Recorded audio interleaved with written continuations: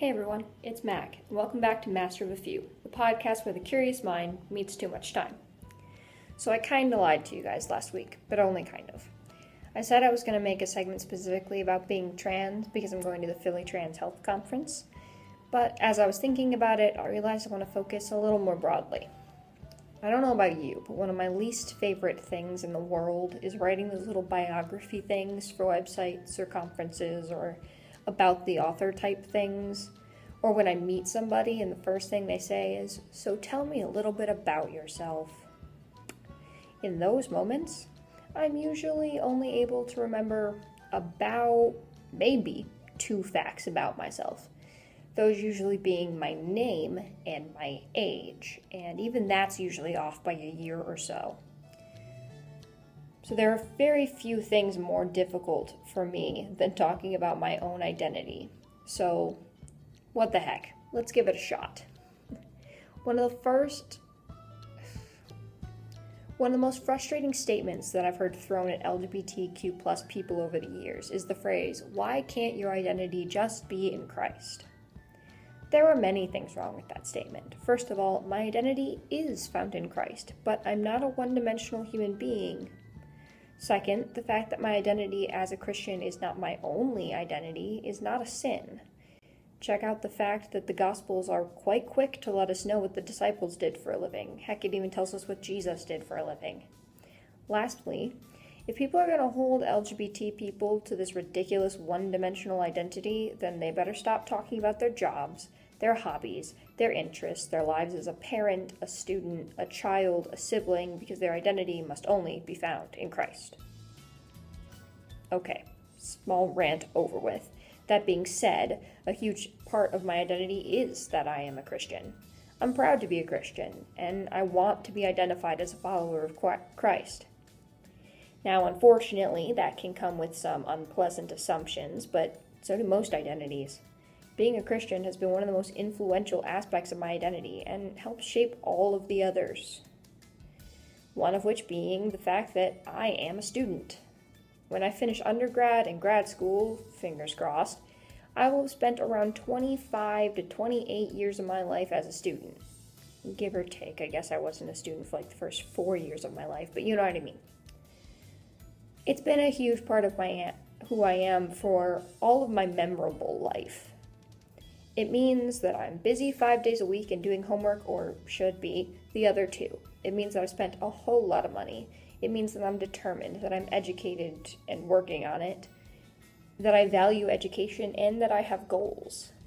But it isn't a permanent part of my identity. There's eventually going to be a time when I am no longer a student, which is scary and coming up, which is weird.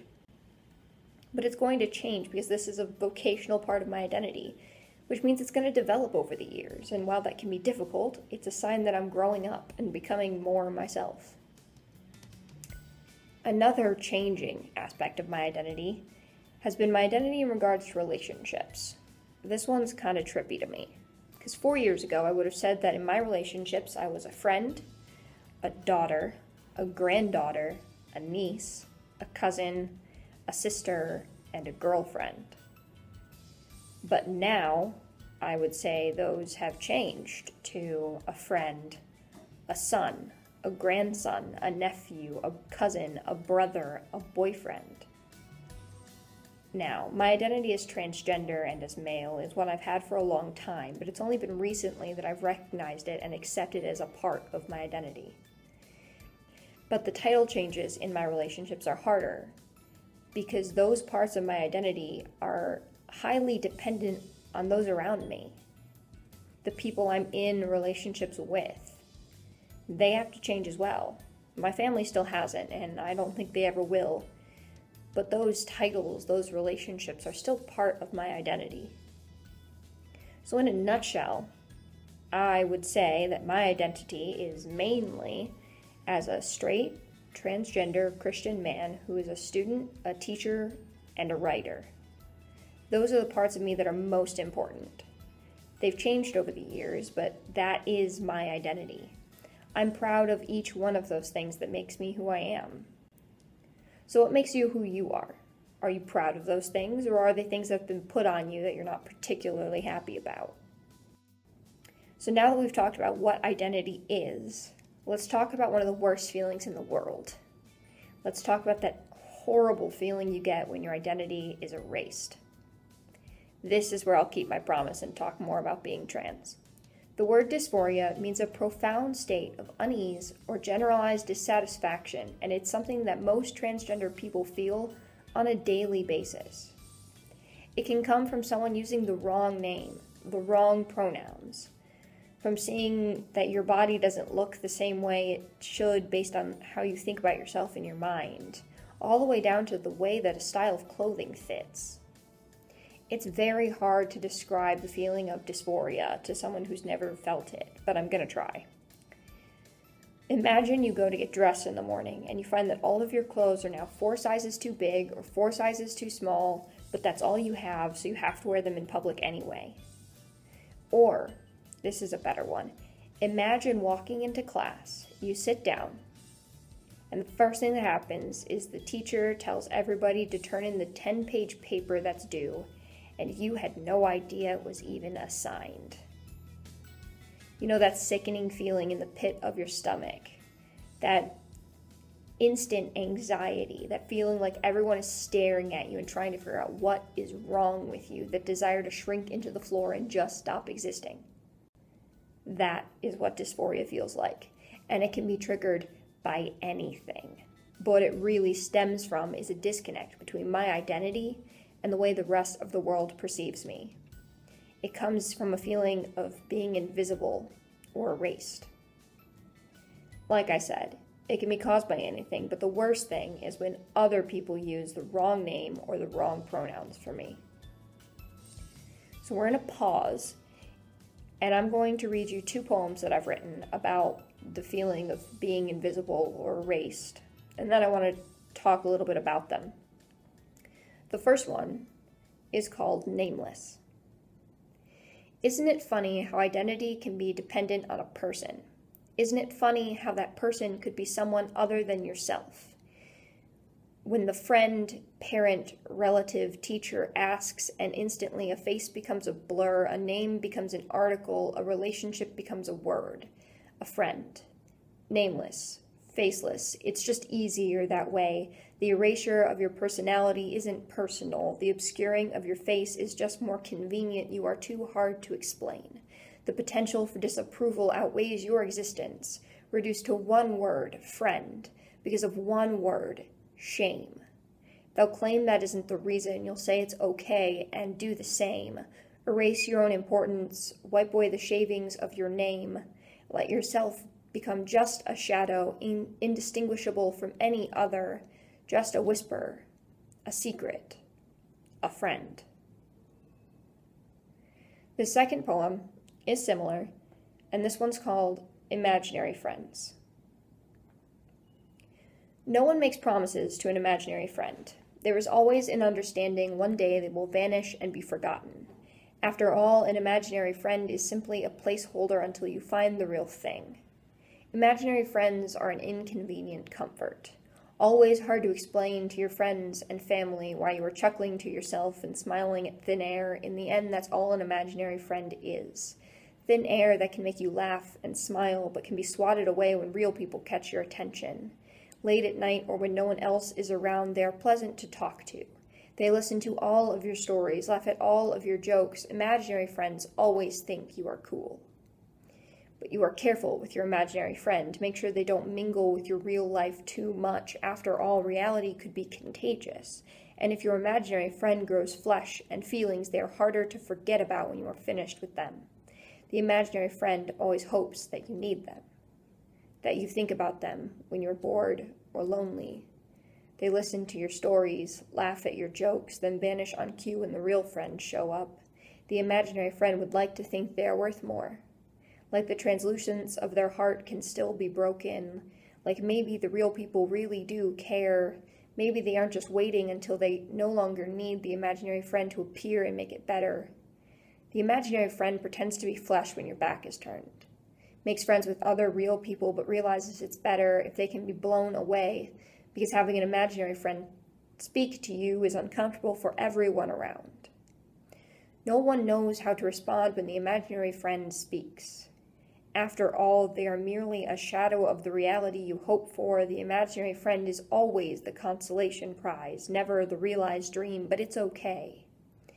The imaginary friend looks down at their nearly see-through skin and cannot blame you that as your eyes age, you don't see them anymore. The imaginary friend will not blame you for blushing and brushing their existence off, telling your curious friends that the smile you wear and the chuckle they hear is nothing. You will tell your imaginary friend they matter, they are real. The imaginary friend will chuckle and say they understand, it's okay. Imaginary friends are only useful for so long, enjoyed and then forgotten, but it's better that way. They will be the best friend they can be. Then watch as their transparency stops catching your eye. Fading from your memory, they will smile, say it was an honor, thank you, goodbye. Now, I'm not trying to call people out, because sometimes I get it. Some people's parents or friends might cause problems if they were to know I'm trans, and I get that the prospect of that can be scary. I used to say it was fine because I didn't want to be the cause of issues, but then I realized something. I'm not asking people to march in pride with me. I'm not asking them to tell their parents that they have radically changed their religious beliefs and philosophies. I'm not asking them to give a speech about trans inclusion. I am simply asking that people use my name when they talk about me, that they use the right pronoun for me, and that they don't switch to she and her when talking about me to their friends. I'm simply asking that my identity be respected because I am a human being and I should be referred to by my name and by the correct pronouns. Not because everybody should agree with me, but simply because I am human. That is my name. Those are my pronouns. I've had people use the wrong ones for me on purpose, thinking it makes some sort of statement about how they feel about my identity, but the only statement it makes is that that person has no respect for me as a human being, and in many cases as a brother in Christ. And that says more about them than it could ever say about me. This is not something I only believe for myself or only for trans people either. I believe that everyone deserves to have their identity respected, regardless of anyone else's views about it. Identity is like that permanent marker on the dry erase board. It's not going anywhere. Yes, I am aware that there are many ways to remove permanent marker from dry erase boards. Leave my attempt at a powerful metaphor alone. Thanks. Anyway, today's podcast ends with a couple challenges. Yay for audience interaction. Number 1, make a list of the things that form your identity. What makes you you? Number 2, look at that list and decide which of those are important things that you're proud of and which are things that may have been forced on you. Number 3, consider changing it if your list is full of things that you didn't choose to have there, or want to have there, or proud of. I think that's 4. Respect your identity. Don't shrink yourself down or pretend like parts of you don't exist in an attempt to make yourself convenient or comfortable for people. You're human. You get to exist. And number 5, respect the identities of those around you. Don't erase people out of fear or in an attempt for more convenience. Call people by the name they ask to be called by, and don't change pronouns for people just because of who you're talking to. Unless that person is trans and not out yet, in which case it might be a matter of safety. It's not rude to ask. Go ahead. So I hope you enjoyed today's segment. It was kind of all over the place, but there you go. If you want to tell me a little bit about what makes you who you are, or you have questions or comments or topic ideas, etc., then head on over to Twitter, and as always, let me know at @MacOfAFew. I'm off to go have an amazing time at the Philly Trans Health Conference. So have a brilliant day. Bye.